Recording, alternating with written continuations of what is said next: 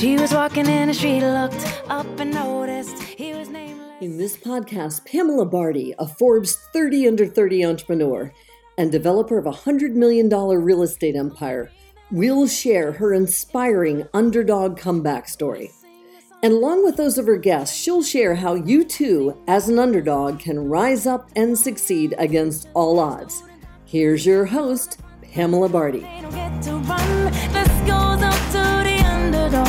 Keep on keeping at what you love, and you'll find that someday, soon enough, you will rise up, yeah. Hello, everyone, and welcome to another episode of Underdog. Today, I'm very honored to have Jim Britt here with me. Hello, Jim. How are you? Hey, I'm good. Good. How are you? I'm living the dream here in happy Boston, happy, ugly Boston weather. How's the weather over there? Well, here in Northern California, it's actually the smoke has cleared today for the first time in a few weeks. And the weather is supposed to be about 94 today. So, which is very nice up here. Maybe a little less. I'm in the foothills, so we're probably about 90, which is perfect weather. Of course, we don't have any humidity at all. So our humidity this morning was 6%. That's pretty low. That's like desert, but we got trees. That's wonderful. It gets super humid here in Boston. Like you can't even be like 73 and you can feel the humidity. It's like, come on, we just want a little bit of warmth, please. Please. And thank you. So Jim, so excited to have you here today. Such an honor to come across you in the first place. And so glad we connected and so glad that you're here today. So I have a million questions for you, but I guess the way we can sort of start off is, where are you at now and sort of how you got there, or however you feel that you want to explain sort of your story in a nutshell. I could maybe start at the beginning. I mean, not at the beginning, but I grew up in the Midwest in Oklahoma. I guess you'd consider it the Midwest, but I grew up there until I was about age 29, and I moved west and into Arizona and then California. But I started out my working career picking cotton, and that was at 6 years old. So the whole family picked cotton, and I did up until I was about probably 13 or 14. Every season, the family went out and picked cotton, and it was very, very hard work. We couldn't afford gloves for our hands, so when we'd get home at night, if you've ever picked a cotton boll, it's when it's ready to pick, the burrs on the outside are like thorns. So you get home and your hands are all bloody and full of thorns, and that's just what we did. And all the money went to the family for school clothes and food and all of that. So we'd get a little bit now and then for a movie or something like that, but that was about it. And then I dropped out of high school in the 10th grade. I was not a good student. I felt honored if I got a D, not a B, but a D. But had a couple of good classes. Shop class was good. I excelled in that. And we built a home. So I learned all of the trades on how to build a house, but dropped out of school. I just couldn't stand it anymore. And so 10th grade, moved on, got married at age 18. My first child was born at 19. I worked in a gas station pumping gas for about maybe 2 years. And then my dream job was working in the factory on the assembly line. And I finally landed that job. You had to have a high school diploma to work there, but I didn't. And so I tried the equivalency and flunked it twice and still couldn't get a high school diploma.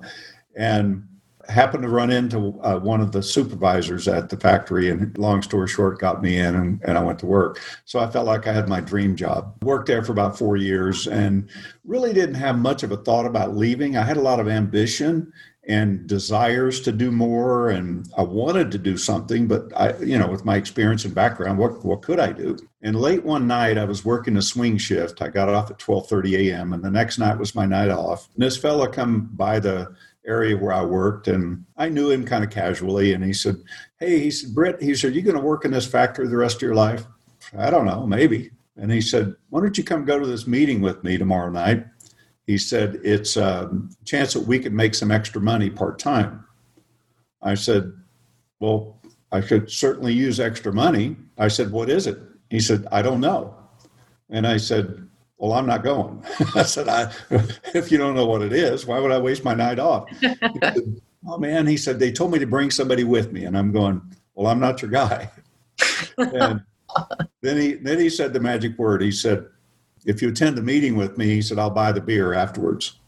And I said, what time is that meeting? I went to the meeting for the beer. I'll get that straight.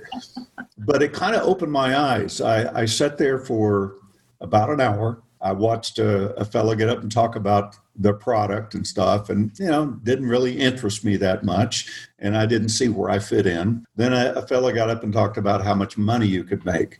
And about halfway through his presentation, I sat up in my seat, and I'm like, I'm going to do this. And not only am I going to do it, I'm going to get rich doing it. I didn't know what rich meant, but that's what I said to myself. And little did I know, by the end of the presentation, it was going to cost me $4,000 to get involved with them. Well, I didn't have $4,000. I had $9, and that would be gone in the next couple of days. And nobody I knew had any more money than I had. But I committed to it. And I went out and applied at 23 banks and loan companies before I finally found one, a high interest rate loan company that loaned me the money. So I got started, and I didn't know what to do. The training they gave me, they said, you got to go talk to people. And he said, if you talk a little, you'll earn a little. If you talk a lot, you'll learn a lot. I'm going, well, how much is a little? He said, 1 a day. I said, how much is a lot? He said, 10 a day. I said, I'll do the 10. So I quit my job, which was a mistake. And I went out to talk to 10 people every day. And for the next 12 months, I talked to a minimum of 10 people every single day for 365 days. And at the end of that year, I had 3,650 people that told me no. So I never sold a thing. And here I sat in my home. This was a turning point for me. I sat in my home, no furniture. It had all been repoed. Both of my vehicles had been repoed. My home had been foreclosed. I had a notice on the door from the sheriff that said you have to be out in 5 days. And I had a wife and a child and 15 cents in my pocket, and didn't know where to turn next, didn't know where to go. But I wasn't going to quit. I would not quit. And there was a knock at my door, and this is probably the most life-changing knock or encounter I've ever had. A knock at my door, and a fellow from the company showed up, and he said, I understand you're a hard worker and you're not making any money. And so we sat for 2 hours in my floor because I had no furniture, and he taught me what I was doing wrong and what I needed to be doing. My next month, I made $2,600. Next month, I made over $6,000. That was the $6,000 was almost double what I'd make in a year at the factory. Wow. And by the end of that 12 months, the next 12 months, with that business, which earned me up to $50,000, $60,000 a month in later months that year, and another business I started as a result of that, at the end of my second year, I was a millionaire at 23 years old. So it taught me that, if you've got something that's viable and you continue with it and you don't give up, the answers to what you're looking for will come to you. It may be last minute. It's like, the plane taking off down the runway, and I remember seeing my first 747 take off. And it just looked like such a big plane. It was never going to get off the ground. And it looked like it was just struggling. It finally lifts up and it still struggles, and eventually it takes off. But most people stop about the time that the struggle starts. Near the end of the runway, they're just about to lift off. And so it taught me a lot. That was a major, that person, I never saw him again, never talked to him again. And he was like it was like a savior that saved me. So you never know where an idea is going to come from, and it might be something really, really small that makes a huge difference in your life. And that made a huge difference. So that's how I started. And I met a fellow that was doing training for that company. His name is Jim Rohn. Have you heard of Jim Rohn?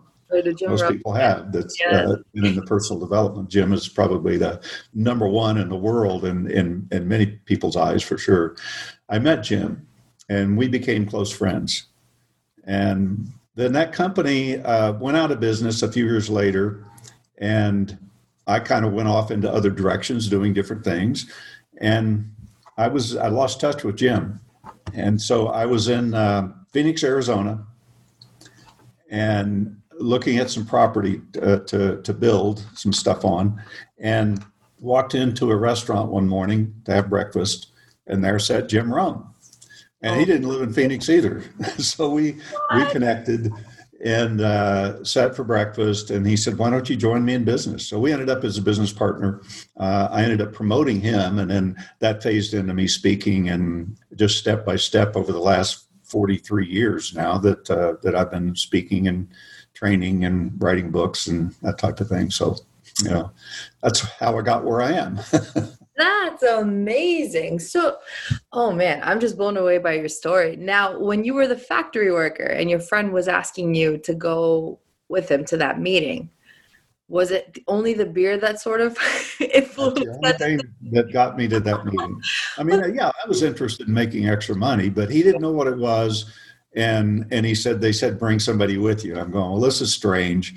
But the beer is really why I went. And and we had beer afterwards too. And thank God for beer, right? Yeah. That's so funny. That's so funny. And then also this gentleman that you mentioned that was like a savior. I mean, it's just crazy because it's like he literally came to your door to rescue you. I felt like, because we were both sitting on your floor together, and then you never saw him again after. That's just like, it almost feels like an angel appeared and then just was like, see ya. You know what I learned from that is if you're open and you're not focused on what's wrong in your life, because when you focus on what's wrong, you're going to create more of the same. If you're focused on being broke, you're going to create more of being broke. Yep. So when you learn to let go of that stuff and live your life openly, there's angels everywhere. I mean, there's ideas everywhere.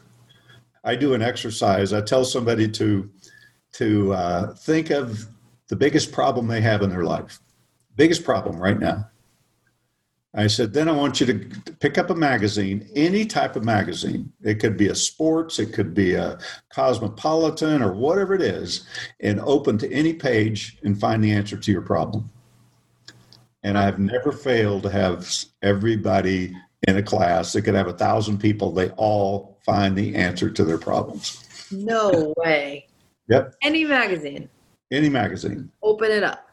Open. It could be an ad you're opening to. It could be an article. It could be anything. But you'll find the answer if you're wide open to find it. It's there. My gosh. Wow. And I've had a few people struggle with it, but they find it. They find it. I'm like, where are my magazines? I don't have any on me right now. You could almost look at anything. You could look at a tree outside and find the answer to your problem if you really are open to it. Because, you can look at a tree and you say, well, that tree is sturdy and strong. It's got big roots. It's standing tall. The leaves are blowing in the breeze, but the structure is strong. You can look and find things like that, though. You can look at a building. It's just using your mind and being open to having answers come to you. But they're there. We just get caught up in the wrong things. Now, that leads me to a question for you. So when you mentioned that you had gotten home and you saw basically the eviction notice, foreclosure notice on your door, like at that point in time, what was it that you were experiencing like inside? Were you sort of asking for that clarity, or was it more like, how was it at that time? Because I know oftentimes, when we're at rock bottom, it's so many emotions start to get involved, and it's like, how do you see clearly through that point in time, It was partially inspiration and desperation, a little bit of both. I didn't know what I was going to do. I had no idea. I really hadn't thought past the 5 days. But I'll tell you, there was a series of miracles took place in those 5 days. And it was the second part of my business where I earned the rest of that $1 million. But it was also the saving grace of the next 5 days and what I was going to do at the end of that. So I needed some money. I needed whatever, $10, $5. I need money to feed the family. But we needed food. And so I was in the business I was in was selling cleaning materials and supplies and soap and that type of thing. And so I had a customer that had bought some quarts of cleaning product from me. And he was kind of a friend that I did some work with back in high school, clean up around his construction sites. So he was about 3 miles away. It was the middle of the summer. I didn't have any quarts of cleaning or carpet shampoo, but I had a 5-gallon. So I thought, I'm going to see if I can convince him to buy this 5-gallon. So I picked it up and I started walking. And it's 100 degrees in Oklahoma, and the humidity was high, and it was hot. I mean, middle of the day. But I was desperate, and I kept walking, and I'd walk maybe, 100 yards, 200 yards, set down on the bucket. One time I actually broke down. I just going, what am I doing? And I mean, I really got emotional, and finally I'd just take a deep breath or two, get back up, grab the bucket, and off I'd go because I had no other choice. So I just kept going until I got there. And I'd change hands. I mean, my hand hurt so bad carrying 5 gallons of liquid for 3 miles. Wow. And I finally get to his office, and I walk in. I'm like soaking wet. I've been sweating so bad. And I walk in and set down the bucket of shampoo, and he walks out of his office about that time. And he said, "Hey, Jim," he said, my brother and I were just talking about you. He said, "Do you have a few minutes?" And I said, "Yeah." And I said, I brought you some carpet shampoo. I figured you're about out." And he said, "Yeah." He said, "Yeah, I'll take it." And he turned to his assistant and said, "Hey, cut Jim a check for this." And I'm going, wow, I'm glad he wasn't going to send the check. So I go into his office, and now I'm feeling pretty good. I got $20 in my pocket now. I got a $20 check. That's awesome. Go into his office. And he said, "So how's your business going?" I said, "Great." He said, "Oh, well," my brother and I wanted to talk to you about something. And I said, "What?" He said, "Well, you used to work for me back in high school." And he said, "I thought you were pretty smart." He said, you're very bright about, construction, and you saved me a lot of money in some cases." And he said, "We'd like to talk to you about being a business partner with us." And I said, "Well, my business is going okay, but I don't really have the money to be a partner." Right. No, we don't want you to invest. He said, "We want to invest in you." Wow. And I said, "How so?" And he said, "Well, we got this apartment complex we're going to build. It's 52 units. And he says, we'd like for you to run the job." He said, "We think you'd do a great job at it." And I said, "Well, what does that mean?" And he said, "Well, we'll make you a partner if you accomplish certain criteria." He said, "First of all, we'll pay you $300 a week." I'm already there. I'm already going, okay. Yes. You know the rest of the job at $300 a week. He said, "We'll pay you $300 a week," which was a lot of money back then. Yeah. It'd be like getting, $3,000 or $4,000 a week now. We'll pay you $300 a week. We'll furnish you with a vehicle, which I didn't have. He said, "If you want, you can move into one of our 3-bedroom furnished apartments." I didn't have any furniture or place to live. What? Oh my gosh. And so, and I didn't have any furniture to move, so it was going to be easy to move too. So, man, I latched onto that. And so he said, "Well, let's go out to the site and take a look." And now I didn't know what to expect, but what I found was, 2-3 acres of just weeds grown up. Wow. And I thought it would be a construction site under construction, but it wasn't. They had plans for it and all of that. So he presents me with this big set of plans and rolls them out on the hood of the car. And he said, "I'll be back in a minute. I need to go check on something over at the corner of the property." He said, "Take a look at these and see what you think." I'm looking through this stuff. I had no idea what I was looking at. I'd never seen this plan before. And when he comes back, he said, "Well, what do you think?" And I said, "That looks pretty good." He says, "Do you think you can handle it?" I said, "Yep." And my gut is like in a knot because I have no idea. Oh, my gosh. This was on a Thursday, and he says, "Well, can you start tomorrow?" And I said, "Well, I have a couple of things I need to wrap up." And I said, my rent's up at the place I live, which wasn't rent. It was my foreclosure. I said, "I'd like to take you up on that 3-bedroom apartment." and move in over the weekend, and I'll start on Monday. So I got on the phone and started calling contractors and asking them how to build an apartment complex. What would be the first thing you need? They'd say, well, you need a survey, you need plans, you need a permit, you need this, you need that. And then they'd say, well, why don't we just meet and, because I was talking to them like I was going to have them do the building. And when they got to that point, I would hang up and call another one, and I would start where they left off. So I learned how to build it. I didn't know how, but I got the details. So anyway, long story short, they said, you have a year to build it, 52-unit apartment complex.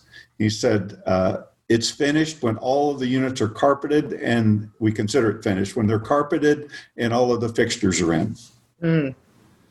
And he said, every day that you finish early, you get $1,000 a day bonus. No, he said, if you finish on time, you get a $30,000 bonus, and you get 30% ownership in the complex. Oh my. He said, and every day you finish early, you get another $1,000 bonus. And every day you go over, he said, you're going to lose a percentage of your ownership, and you're going to lose $1,000 a day of your bonus. And he said, and then we know how much theft and how much waste is going to take place on the property because we built a bunch of them. He says, whatever you can save us, you get half. And okay, let's do it. So, I'll never forget that first day. I was scared to death. Totally just scared to death. But I pulled it off, and I built it. I built 52 units of apartments in 8 months. Oh. Not a year, 8 months. They have never had that happen. And nobody ever challenged me, like, do you know what you're doing? Nobody did.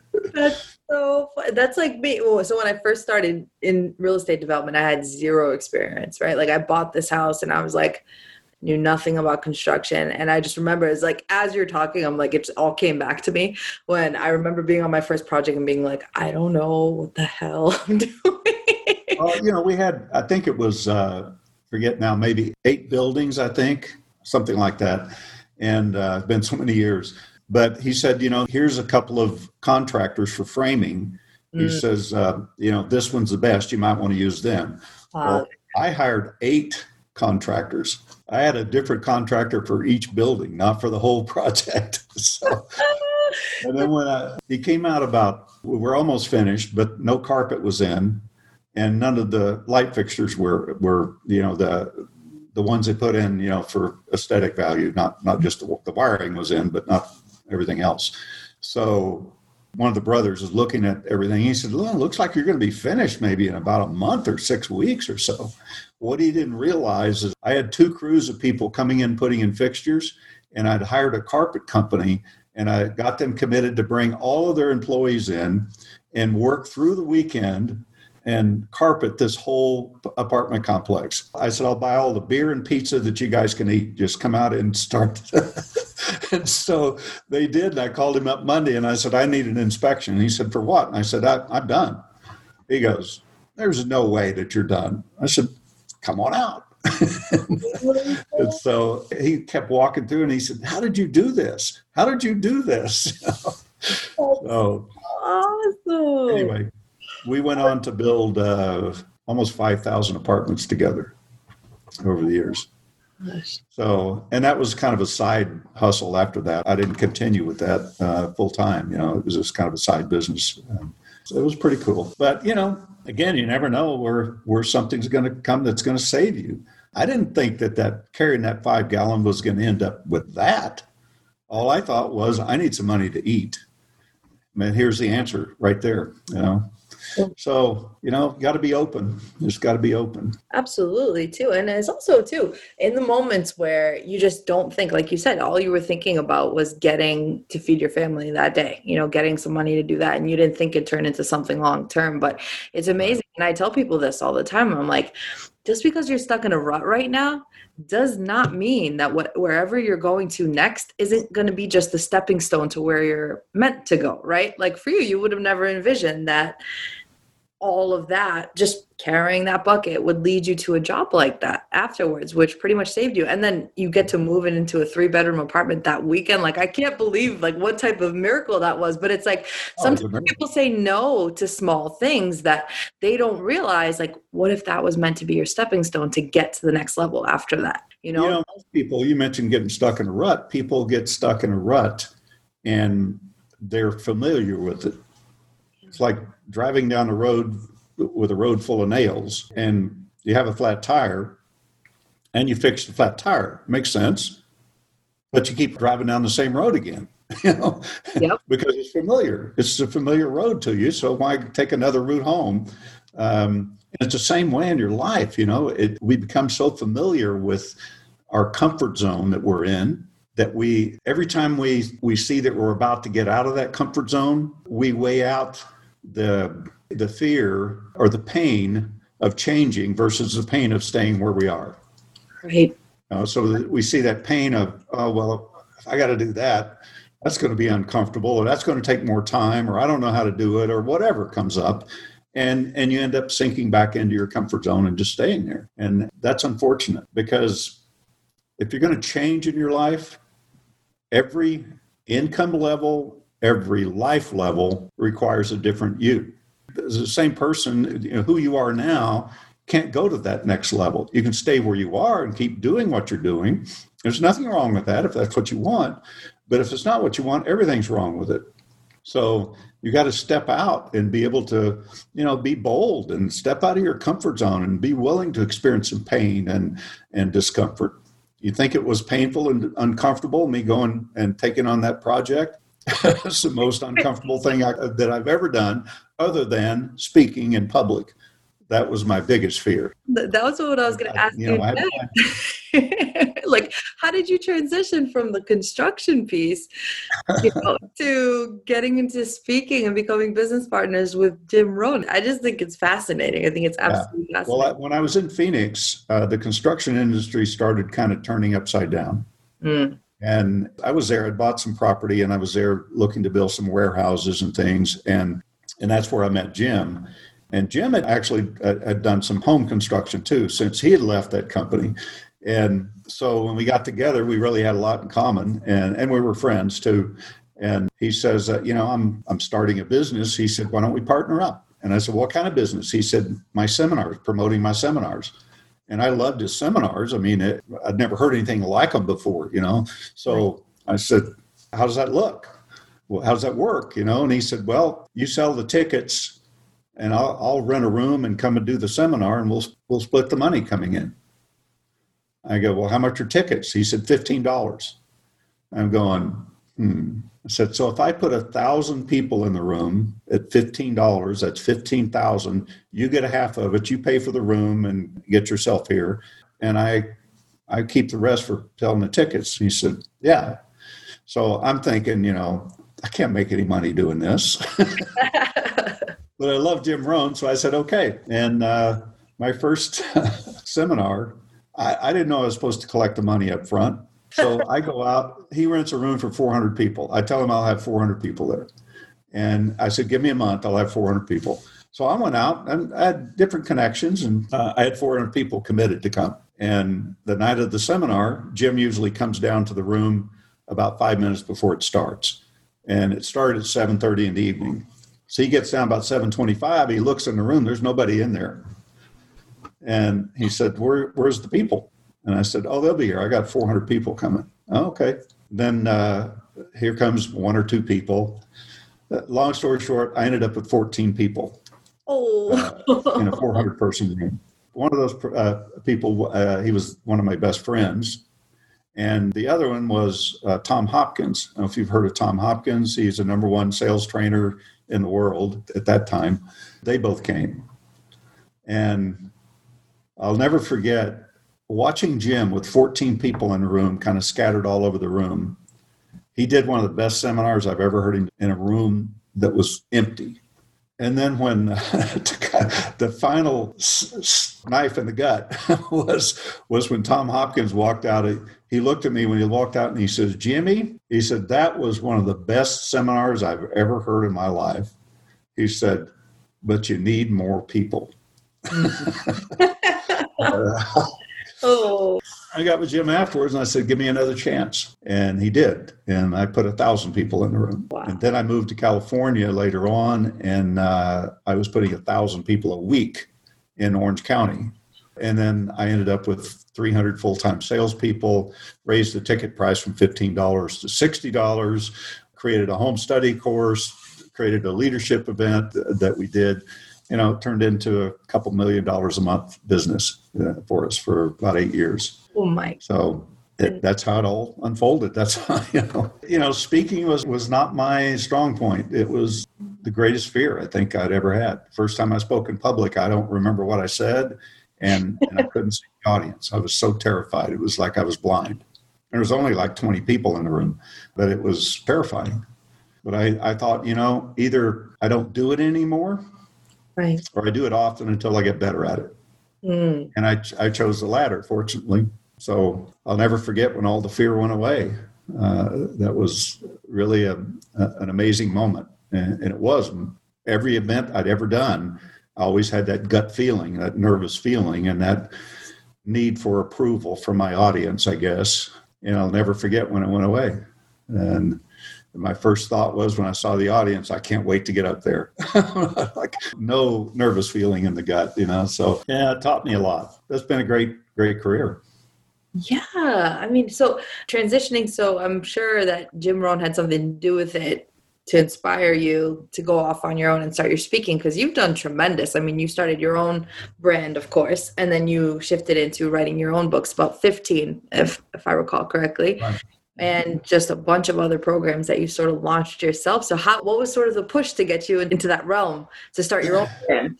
Well, first thing we did was within a few months after Jim Rohn and I were together, we created a series of workshops. And he said, well, I can't do the workshops. You got to do them. And so it was a little different. We had exercises and things. So it wasn't like a speaking for 3 hours at one time. And then I did a few little talks around here and there and never really got paid much for doing the speaking. Jim's fee back then was $7,500 for a keynote. And so he was booked for a keynote at one point. And I think it was it was in New York for a big convention. And he got stranded in Australia and couldn't get out. Oh, no. Flights got canceled. So I had to call the meeting organizer of that big event and tell him that he couldn't make it. And he said, oh my God. He said, I've been promoting him, forever. He's got to make it. And I said, no, he's not going to make it. He's stopped. And he said, well, what am I going to do? And I said, man, I don't know. I mean, it never dawned on me to tell him that I'll do it. Right. He said, well, do you have anybody else that speaks in your group? And I said, yes, I do. And he said, are you any good? My name's Jim too. You just didn't know my name's Jim too. I said, yes, I am. And I wasn't that confident. And he said, so what is your fee? And I didn't know what to say because I'm not as good as Jim Rohn and he's charging $7,500. So I said, can you hang on 1 second? Somebody's at my office door here and they have a question. I'll be right back. Hang on. And I put him on hold. I'm going, what do I do? What do I charge? And so I come back and I said, I'm so sorry. I said, you were asking what my fee was? He said, yes. And I said, it's $5,000 for a keynote. And he said, okay, you got it. And I hung up and I'm going, $5,000 for a keynote for an hour? Oh, wow. So that was my first paid keynote. And also, I've never charged less than that. It's always been more than that over the years. So it was pretty interesting how everything kind of fell together. I never planned to be a speaker. I never planned to be a writer. In fact, English was my worst subject. My first book, I had to hire somebody to help me write it. I talked and she typed, and then we both edited together. And after that, I thought, heck, I can write a book. So I wrote the next one, 300 pages in 30 days. And pretty much all of my books have taken about 30 days to write. And they're all about 300 pages for some reason. So, things progress. I've never had long-term goals saying, okay, by this time I'm going to do this. I just do everything I can do every day. And I know what it takes to accomplish, anything you want to accomplish in your life. You've got to do certain things, and most people leave out some of those things, and it's so important. I interviewed 12 mega millionaires. They're all worth over 200 million, started with nothing. One was a billionaire. At one point, he was the 23rd richest man in America. And as I'm interviewing them, after about 2 interviews, I thought, it almost sounds like both of those interviews, I think I'd done 3 interviews at that point, that all 3 of them sounded like it's the same kind of traits that got them where they are. Yep. And they're all 12 of them were in different businesses. And sure enough, by the time I finished, I'm looking at myself and going, why have I become successful? And I look at the same traits and I'm going, yeah, it's the same thing. It's the same exact thing for every one of them.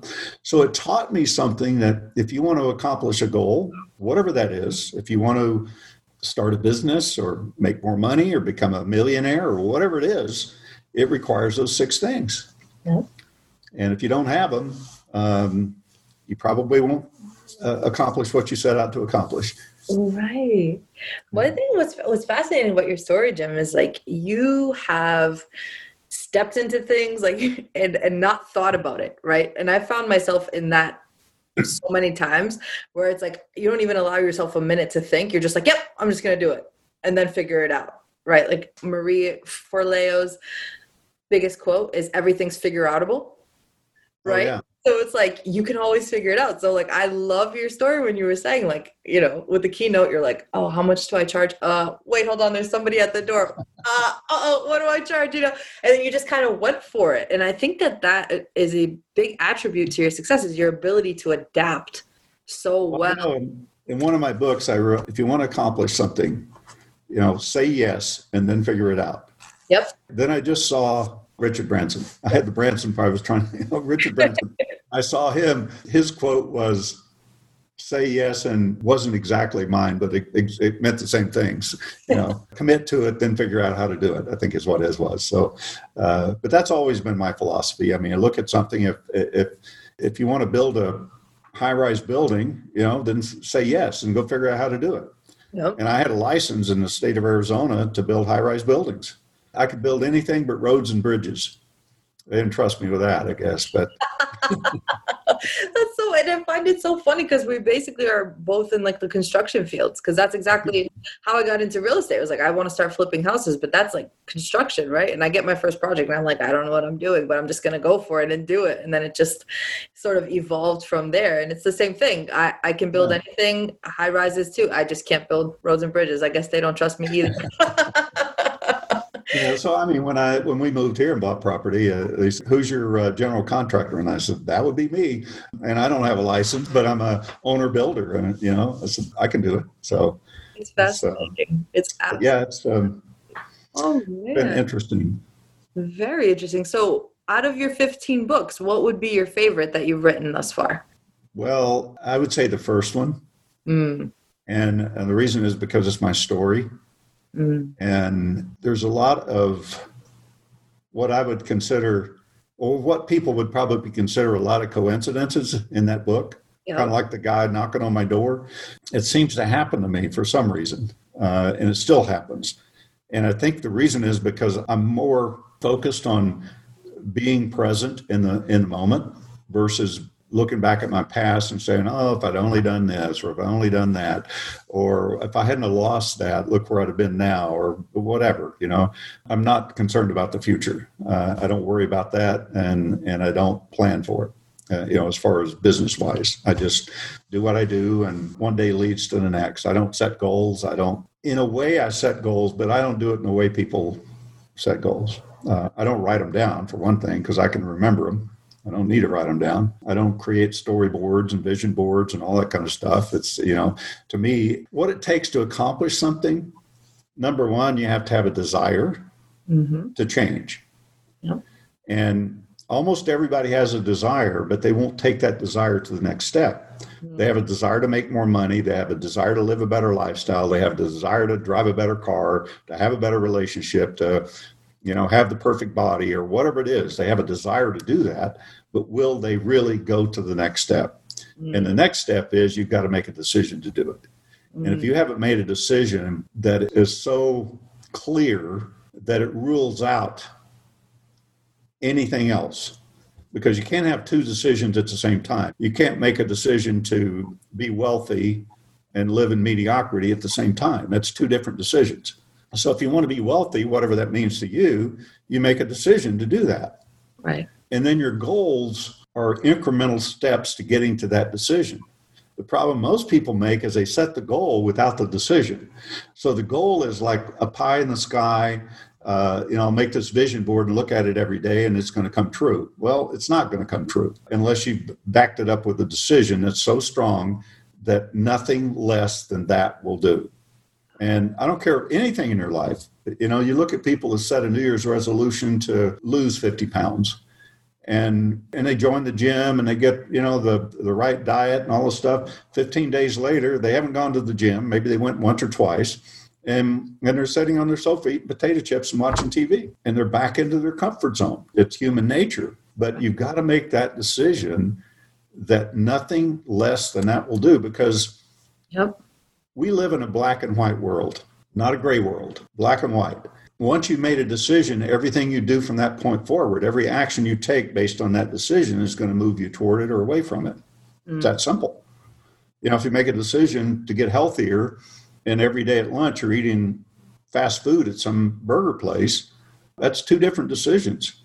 You've already ruled out being healthy when you're doing that. So why not just make a decision to be unhealthy and then eat fast food? Then you're okay. Except you won't live that long. So. But that's okay if that's all you want. You want a short life, that's okay. But that decision is so important. And we've all done it. We make a decision, I'm going to get that new BMW or whatever. And it's so firm that we can't wait to get to the dealership, or we can't wait till the new one comes out, or because we made the decision. We made a decision to get a degree in college or whatever, and we work toward it. But most people, I think, try to figure out how to get there before they make the decision as to what they want to do. So you're not going to have any answer show up for you. Until that decision is made. You're absolutely right in that, because so many people are like, how can I get to this level? Oh, I want to get to this. Like, for example, because for me, it's the startup world that I get all the questions on, because on the entrepreneurial side, well, Pam, I want to start a business. I'm like, yeah, but just don't think about it, just do it. And they're like, what do you mean? I'm like, you got to just like put your head down and just say, I'm going to do it, and just find out how you're going to do it. Look at how other people in the industry have done it and just keep going. And they just think I'm crazy. But I think what you're saying is so important. Like you have to make a decision to commit and just move forward. Yeah. No ifs, ands, or buts. You got to find the way, got to find the way, as scary as it is. But I think it's that uncertainty that really gets people. Well, it is. I hear people all the time, well, I'm going to start a business. I'm getting ready to get going. As soon as this is done, then I can get started. Like a guy came to me one time and he called me and he said, I understand that you're really an expert in small business. And he says, could I run one by you and see what you think about it? And I said, sure. So I asked him a little bit about himself and what he did. And he was going to start a direct selling business, which I had some good experience in that. And he said, so what do you think about the business I'm looking at? And I said, I know the company. I said, it's a viable company. And I said, I think it's probably a smart move if you like the company and you feel like you can be successful. I said, so why do you want to do it anyway? And he talked about, well, I want a residual income. I want to make more money. I want an unlimited potential with it. And I want to work from home. And he had all of these great things and have better vacations and all that kind of stuff. So I said, well, I think it's great. I said, when are you going to get started? He said, well, right now, he said, I'm going through a divorce. And he said, I'm not sure what direction that's going and how much money it's going to cost me. He said, the IRS also is kind of after me. And he said, I've got to settle with them. And in addition, he said, well, as soon as I get all those things resolved, he said, my divorce, the IRS, and in my job, they're getting ready to do a cutback. And he said, I might end up losing my job. He said, as soon as all that's resolved, then I'll get started. And I said, well, let me ask you a question. I said, which do you honor the most, your problems or your vision for a better life? He said, well, of course, my vision for a better life. And I said, well, then I would suggest getting started like right now, today. And he said, but you don't understand what I'm going through. And he started to name them off again. And I said, hold it. I said, I understand you got problems. I said, if you're on planet Earth and you don't have problems, you probably don't have a pulse. So I said, problems are a part of life. Yep. And I said, once you get rid of those 3 problems that you just named off, you're going to have 3 more that takes its place. Mm-hmm. Because you're focused on your problems and you're going to create more problems. I said, get started today. And I said, you've got to go with what you honor in your life. You honor a vision for a better life, or do you honor where you are? And he chose to wait. And I never followed up. I don't know if he ever did it or not, but yeah, it's interesting though, what people do. Interesting. You've dropped a lot of really amazing nuggets throughout the interview, but what would be your biggest piece of advice to anyone out there just looking to start something new, or, they're, wherever they are in their path, if they're looking for change? Because I know that a lot of people that I know and a lot of people who've approached me has been like, hey, Pam, like, how do I get to the next, like, I want to do this, but how do I get there? You got to keep an open mind for one thing, and look at your areas of expertise or what you really want to accomplish in your life, and make sure it aligns with your values, because your core values can actually make a lot of your decisions for you. If you've got a core value of being honest and somebody presents you with something that's a little bit dishonest, well, your decision's already made, because my value is honesty, or my value is integrity, or whatever it is. So make sure that whatever you're looking into matches up with your core values. I'd say that's a good thing to look at. There's a lot of opportunities out there. They're everywhere. It's just being open to them and not getting in a panic, trying to figure it out. Because it's just like somebody says, I'm trying to figure out what my purpose is in life. I said, well, that's easy. I can tell everybody what their purpose is right now. It's whatever you're doing right now. Otherwise, you'd be doing something different. Mm. And as soon as you get finished with whatever you're doing now, you'll have a new purpose in life. Mm. And I said, if you're broke and that's your purpose in life, and as soon as you figure out how to not be broke, you can go to the next level and have a new purpose in life. So you're trying to work through the things that you're going through. But look at something that inspires you, that not only financially, but, from a personal standpoint. If you feel like you want to do something that's really helping a lot of people, then look at opportunities like that. But there's plenty of opportunities out there. And one of the things that holds people back, I was on a panel in front of a few thousand people a few years back, and I was asked, what's the number one thing that you've learned in business over the years or in life that's been the most beneficial over and above everything else? And I never hesitated. I said, the ability to let go. Ability to let go. Because so many people hang on to stuff. Woman in one of my workshops, she shared one day, we were talking about success and financial success, and she said, well, I can never be successful financially. I said, well, why not? Well, because of my father. And I said, so what about your father? I thought maybe she had a dying father or something she was taking care of or whatever. And she said, well, my father put me down constantly when I was younger, almost on a daily basis. He would tell me I'd never amount to anything, would never hug me, never love me, tell me I wouldn't measure up to my siblings, never be as successful as they're going to be. And she said, he just beat me up verbally all the time. And she said, so that's the reason I can't be successful. I said, oh. I said, so where's your father now? She said, well, he died 10 years ago. I said, oh. I said, well, who's abusing you now? She said, I don't understand the question. I said, well, your father's not here to abuse you. I said, who's abusing you now? She said, I still don't understand the question. I said, well, you think about it for a while. I'll come back. So I worked with some other people and did some other things. About 20 minutes, I came back and I said, did you figure out who's abusing you now? And she says, no. I said, okay, well, keep thinking about it. Third time back, she says, you mean I'm abusing me? And I said, what do you think? She said, I don't know. I said, well, you think about it. The fourth time back, I walked up in front of her. She said, oh my God. She said, I'm the one abusing me. She said, I'm carrying on my father's mission. Yeah. She said, I'm keeping that alive. I said, that's exactly it. And so I worked with her for a while on letting that go. And you could see 10 years come off of her face during that 15 or 20 minute process that I worked with her on. So, that ability to realize that something happened in your past, but it's not happening to you now. Yeah. If you bring it into now, it's more powerful than it was when it happened in the past. Yeah. Because it's built momentum and strength. And it'll keep happening until you quit paying attention to it. Right. Because had you let your emotions or your mentality from what you were going through in the beginning. Well, letting go is, some people think it's difficult. It's really not. We do it all the time. You look back in high school, for example, I was in love with this girl. And in 9th grade, I was in love with her. I thought I could never live my life without her. Well, she broke up with me. I didn't know why. She just broke up with me. And I was devastated. And I thought, I just can't make it. I don't know what to do, And then I think back and I'm going, I can't even remember her name. Yeah. So a couple of weeks later, I'm probably on looking at some other girl, Right. So, sometimes we hang on to that stuff. It affects us in such a negative way that we can't see our way out of it.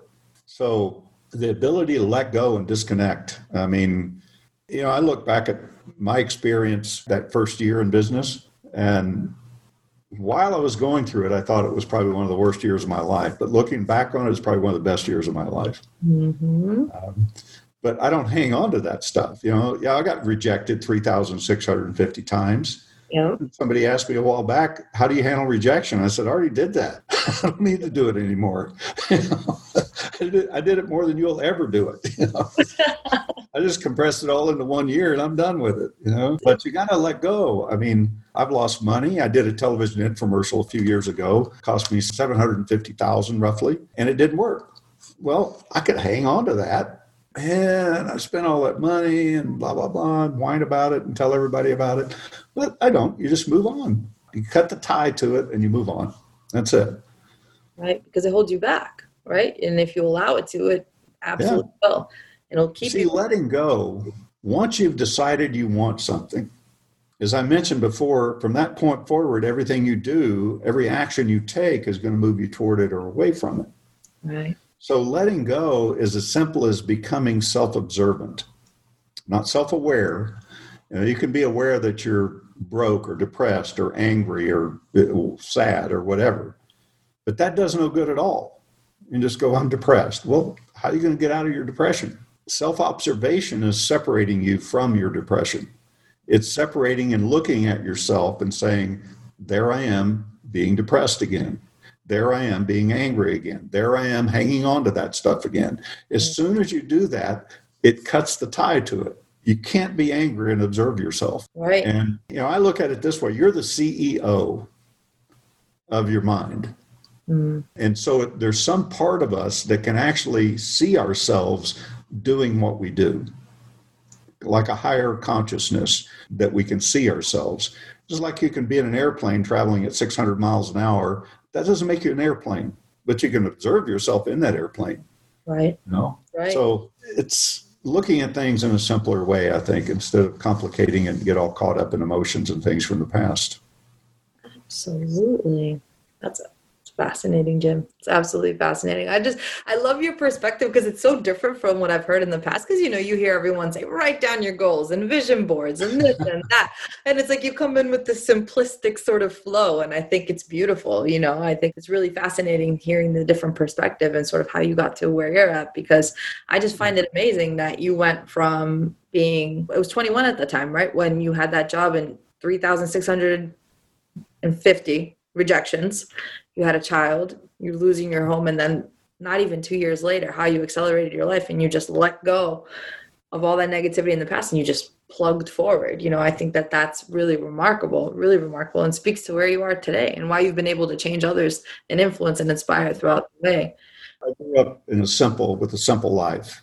I had loving parents. Nobody was an alcoholic or drug user or anything like that. We were poor. We didn't even have electricity or running water until I was 12.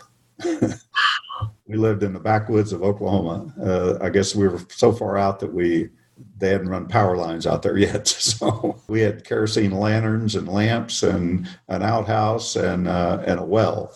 So I lived a simple life, and it was a loving family and just simplicity. And of course, dropping out of school in 10th grade and not listening to any teachers past 8th grade at all. So you might say I have an 8th grade education. Well, that makes me kind of simple too, because I don't know any big words. I got to keep it down to that 10th grade level. Otherwise, I don't understand it. I just read one this morning. Somebody sent me their chapter actually for the upcoming book. And I got stuck on a word. I'm going, what is that? I kept looking at it. I couldn't even pronounce the word. And so they asked me for feedback, and I said, I would change that word to something else because nobody's going to know what it is. I've never even heard it before. I'd tell you what it is, but I don't know how to pronounce it. So. That's so funny. Anyway, I like to keep things simple because life is simple unless you make it complex. I completely agree with you. On that. And I mean, it's like if you follow the life principles that they teach you in kindergarten and first grade, like don't cheat, don't lie. It's really, life is that simple, right? Yeah, sure. And I tell people that all the time too. So I completely agree with you. Yeah. And now, so Jim, on the horizon, what's coming next for you in like the next year or so? Because I know COVID has kind of ruffled the feathers of live speaking for the time being, but sort of what do you see sort of coming next for you? I don't plan that far ahead. So. This is true. I shouldn't have asked that. No, I don't know. Well, I've got 2 new books coming out. I just finished both of them. One of them's being laid out right now, and the other one's is coming out pretty quick here. So I just finished those. Those are 2 books I wrote since the whole COVID lockdown. So I got inspired to do that. I've been thinking about writing them for a while. So that's I'll be promoting those. Got a new online course that I created called Cracking the Rich Code, which is it's a 4-month course, and it's designed to help people to develop a new relationship toward money and reprogram your subconscious. Because when you look at it, almost everybody spends 80% of their waking hours focused on making money, right, in one way or the other. They commute to work and back and forth and work 8 or 9 hours a day and come home and, maybe get a meal and watch a TV show or 2 and go to sleep, get up and do it again. And there's nothing wrong with that if that's what they like. But we're all focused on money, and most people don't have enough of it. And the reason they don't is because of their relationship with money. So the whole program is designed to help people reprogram that subconscious into where money is more natural. Money is more, you can see opportunities. It's coming to you. And a lot of it's just changing your thinking process and your programming. We've all been programmed. I mean, by well-meaning people most of the time, but in society, and we just get programmed. Right. So I'm going to deprogram and reprogram. That's a 4-month program. That's up and running now. CrackingTheRichCode.com.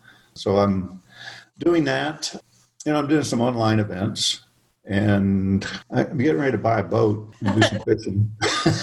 There you go. That's awesome. Yeah. That's awesome. And I think I might buy a pontoon party boat too, just to be able to go out and get away, and because you can't go anywhere right now. So get a pontoon boat, go out and put that on the lake, and go out there every weekend and hang out.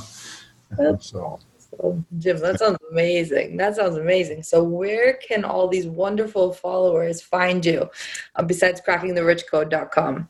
JimBritt.com. JimBritt.com. JimBritt.com. So everything's on there.